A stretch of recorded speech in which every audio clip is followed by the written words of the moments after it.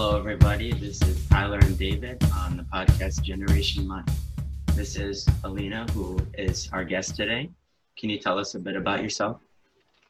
Sure. Hi, everybody. My name is Alina Golod. I'm a real estate attorney by day and real estate investor by night. So happy to be here. Okay, so we had a few questions that we wanted to ask you about your career and how you got started and all of that. So I wanted to ask you, what important events or experiences did you have earlier that helped you start down the path towards where you are today? I guess it would help to know that I do have my own law practice. I'm a solo attorney. It's me and a paralegal, and we focus our practice on real estate law, but that wasn't where my path started. And when I went to college, I actually thought I wanted to be a doctor. So that meant I needed to take a lot of science classes. So I majored in genetics and took a lot of sciences. And after I finished college, ended up working as a chemist at a chemical supplier company. And while it was very interesting and basically we were working on trying to come up with new products for the shelves. For example, one of our clients was SC Johnson, and we were working on putting together a window cleaner for outdoors that you could hook up to a hose and clean the windows with. So it was cool to be working on real products that people would use in real world, but I wasn't passionate about it. And my boss and mentor at the time saw that and suggested that I look into going to law school. And she had met an attorney who became a patent attorney. She was a PhD chemist, and at 53 decided to change her careers. So wow. She went to law school and became a patent attorney. And I thought that would be a great way for me to use my science background, because to be a patent attorney, you have to have either a science background, engineering background. There's a list of backgrounds and classes you have to have taken in order to be able to be practicing in front of the patent office. So I thought that would be a great way to combine the two, and that's what started me on the path to law school. So when I started law school, I was still working as a chemist and going to school at night. And for me, that just felt like a natural fit. It seemed a lot easier than sciences, and I really enjoyed my classes and started working a little bit on the path to become a patent attorney. I took a patent bar to start practicing. I had a couple of summer associate positions, and then I realized that I really wasn't that passionate about doing patent work. One of the reasons I took a different path was because I really wanted to stay in Chicago.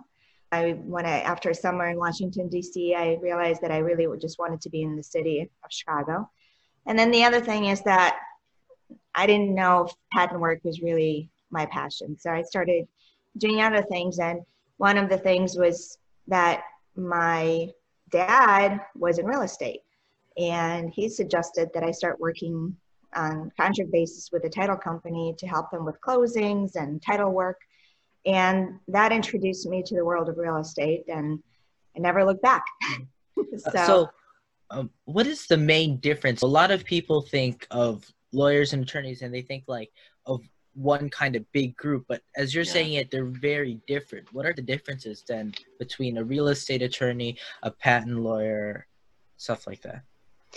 It's funny because when people think about doctors, people really understand that there's different specialties, right? So you're not going to go to a dermatologist if you need a brain surgery.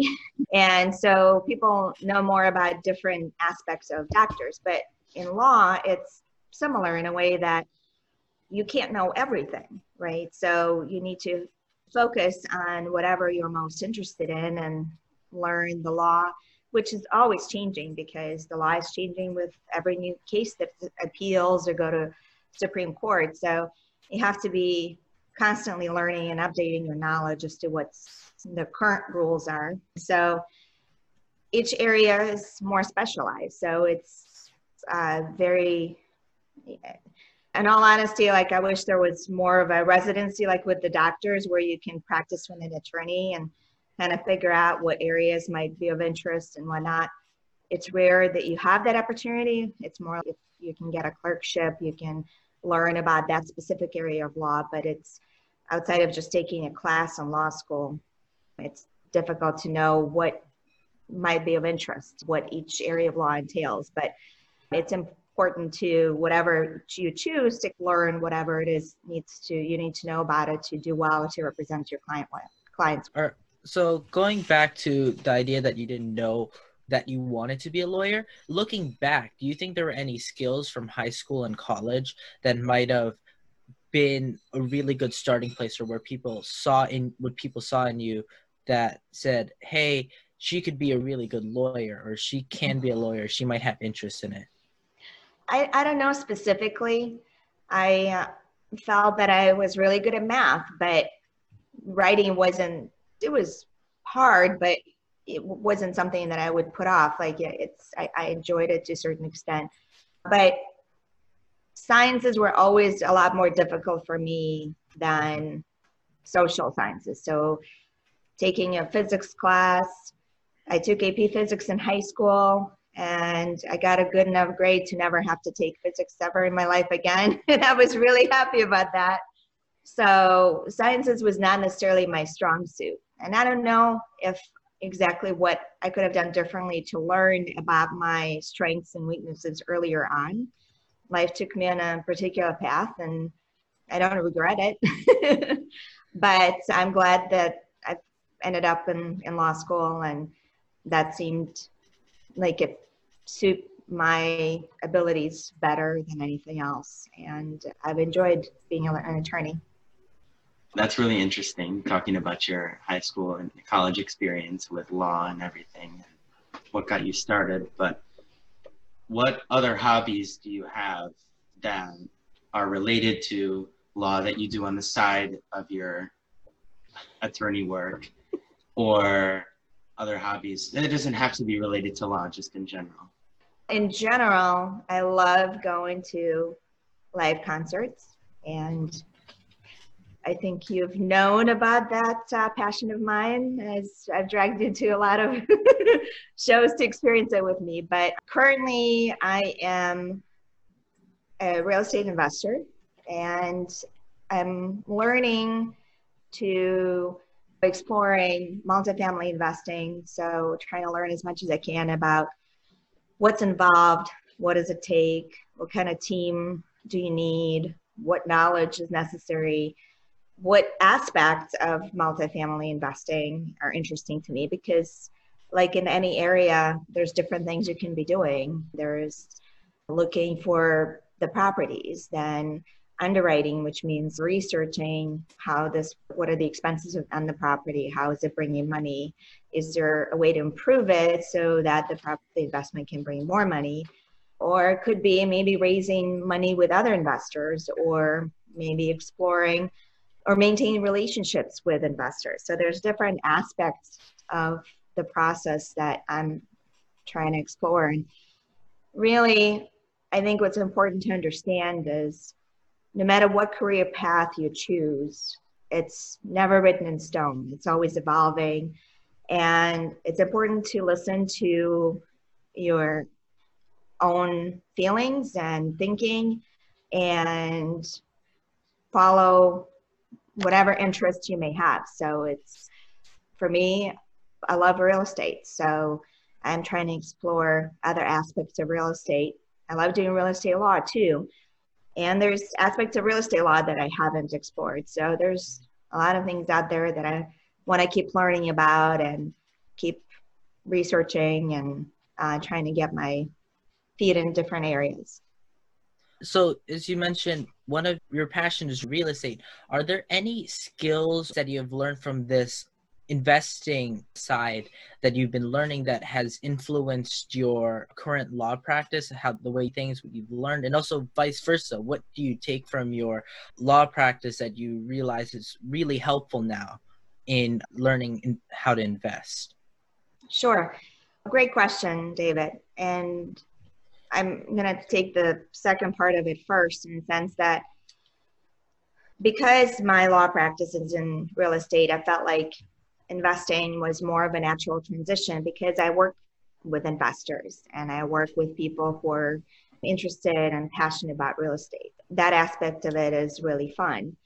And having a legal background, I know certain aspects of real estate that give me a different perspective from a regular investor. I work with a lot of lenders. I know the process they have to go through, although it can be very different going through a residential lending process versus a commercial lending process. In real estate, there's so many different aspects. So having that background absolutely will help me to be a better investor, more knowledgeable investor, and bring a different understanding to the table. As far as the other way around, I'm not sure yet. I'm not sure how real estate would help me with the legal side of things, except to meeting other investors that may need legal services in the Chicagoland area. But I think the most important skill that I'm still learning, and for everybody to learn, is people skills. And really, it's all about relationships, whether it's the law side of things or real estate side of things. It's all about the relationships you have with clients, with potential clients, with coworkers, with colleagues, with investors, whoever it may be.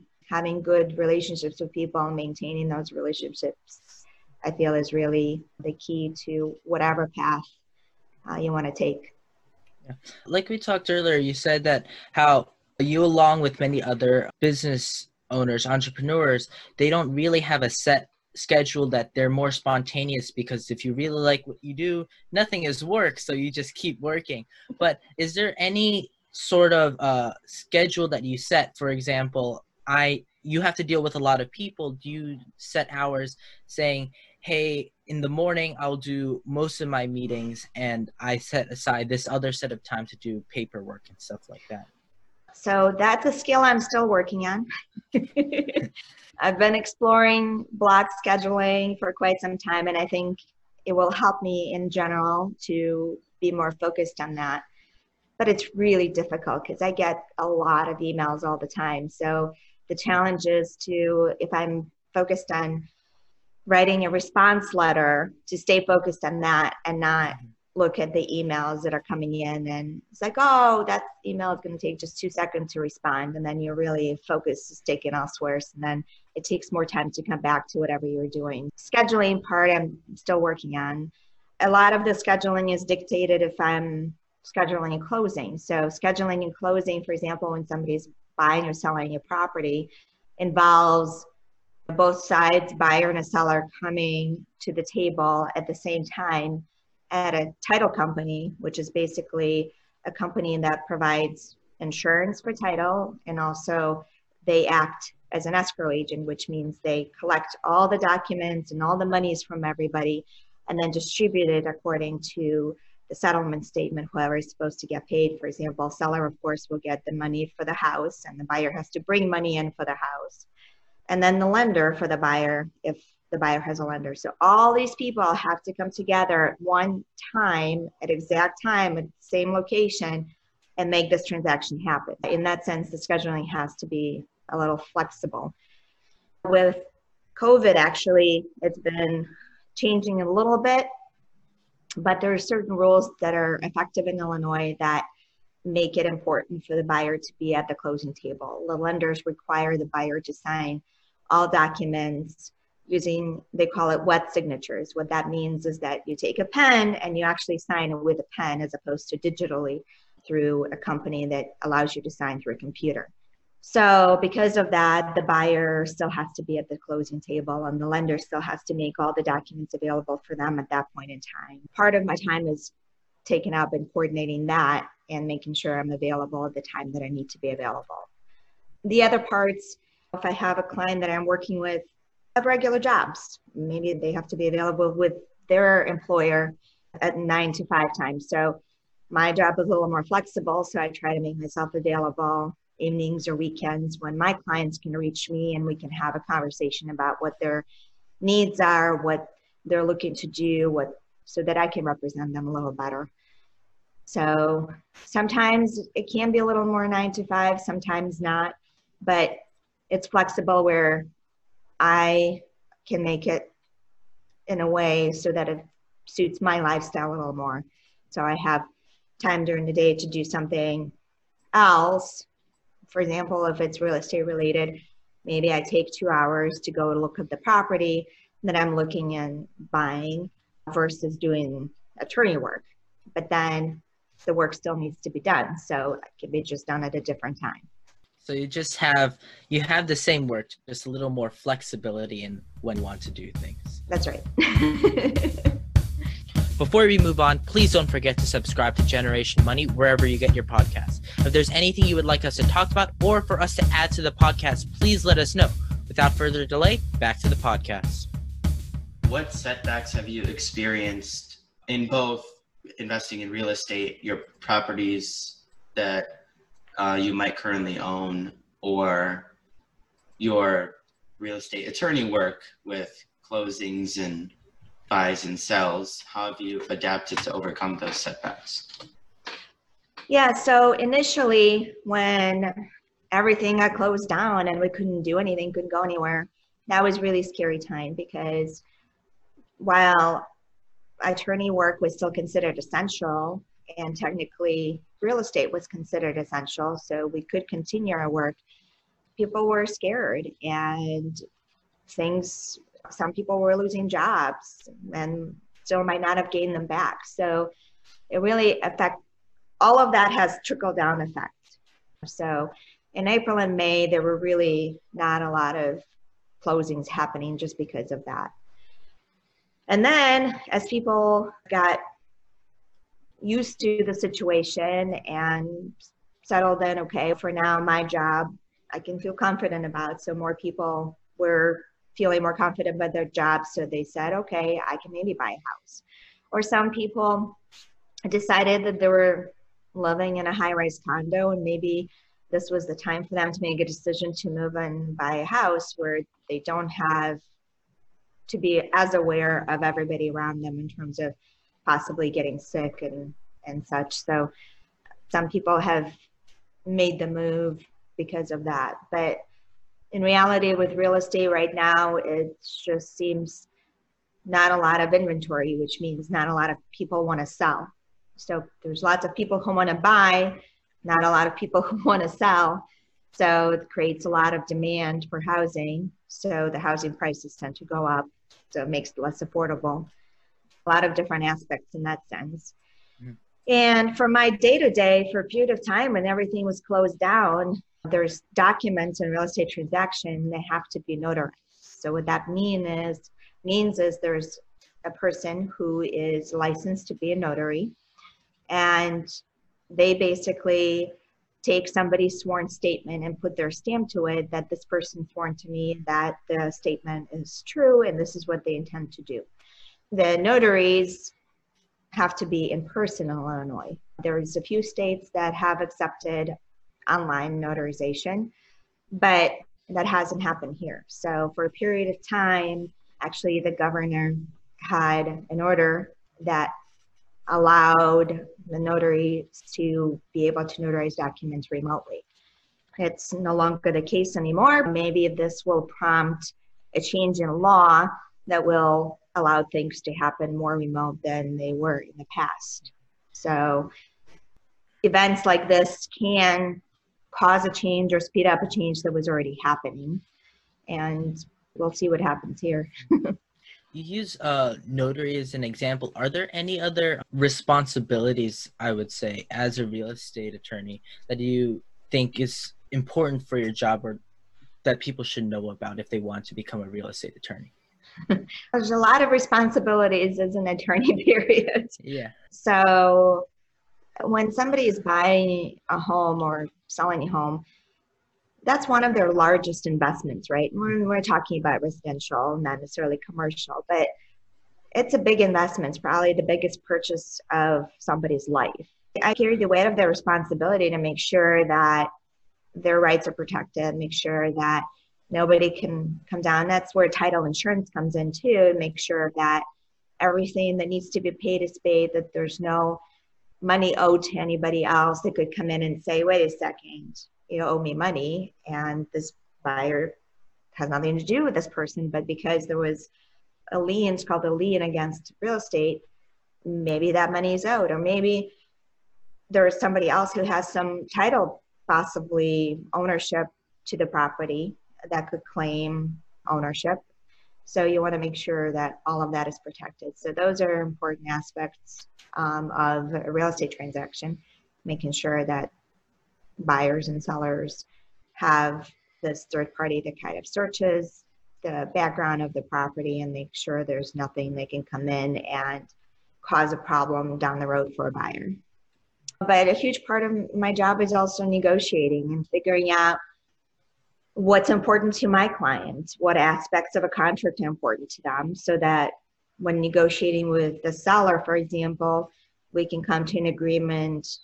Things that are important to the seller may not be important to the buyer.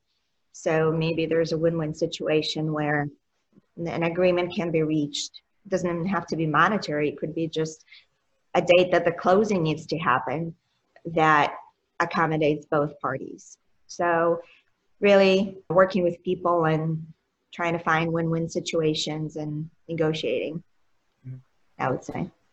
Building on the idea to tell young people what they should know, is there any specific activities or hobbies that you think would be good for young people to practice?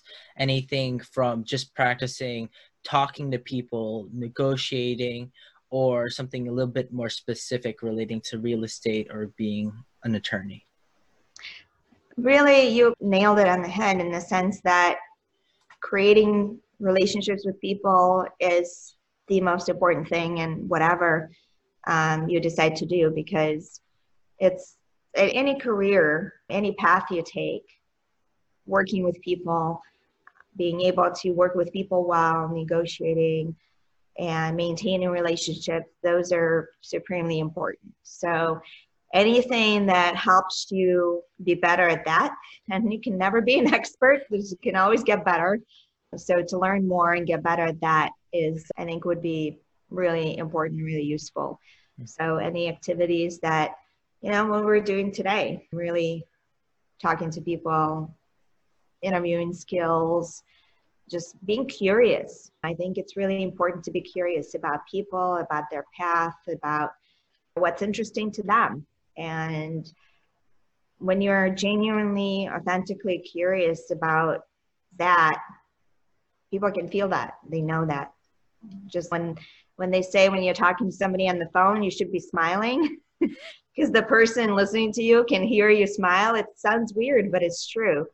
We are so attuned to each other. We can feel and hear a lot more intrinsically than we consciously give ourselves credit for. Now that we've gone in deep into your practice and your real estate investing, I wanted to ask you, what are a few recommendations that you have that you would give to young entrepreneurs who are trying to start their own real estate business, their own practice, or start investing in real estate?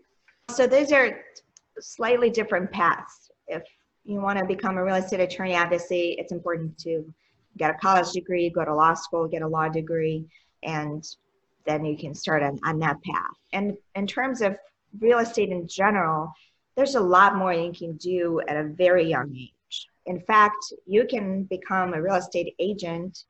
I believe the law in Illinois has been changed so that you can become a real estate agent at the age of 18.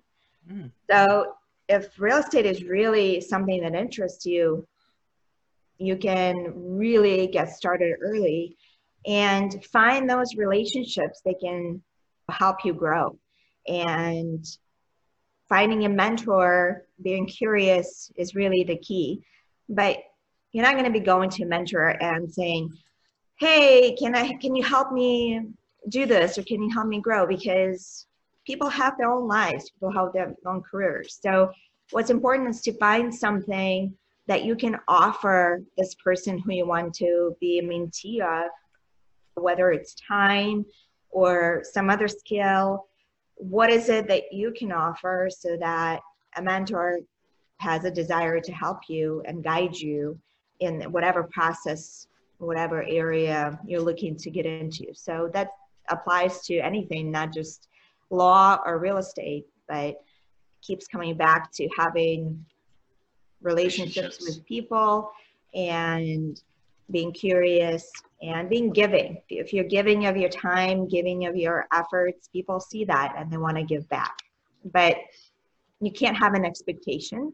You just want to give because you want to give. You want to be sharing of yourself and your time, and that comes back tenfold.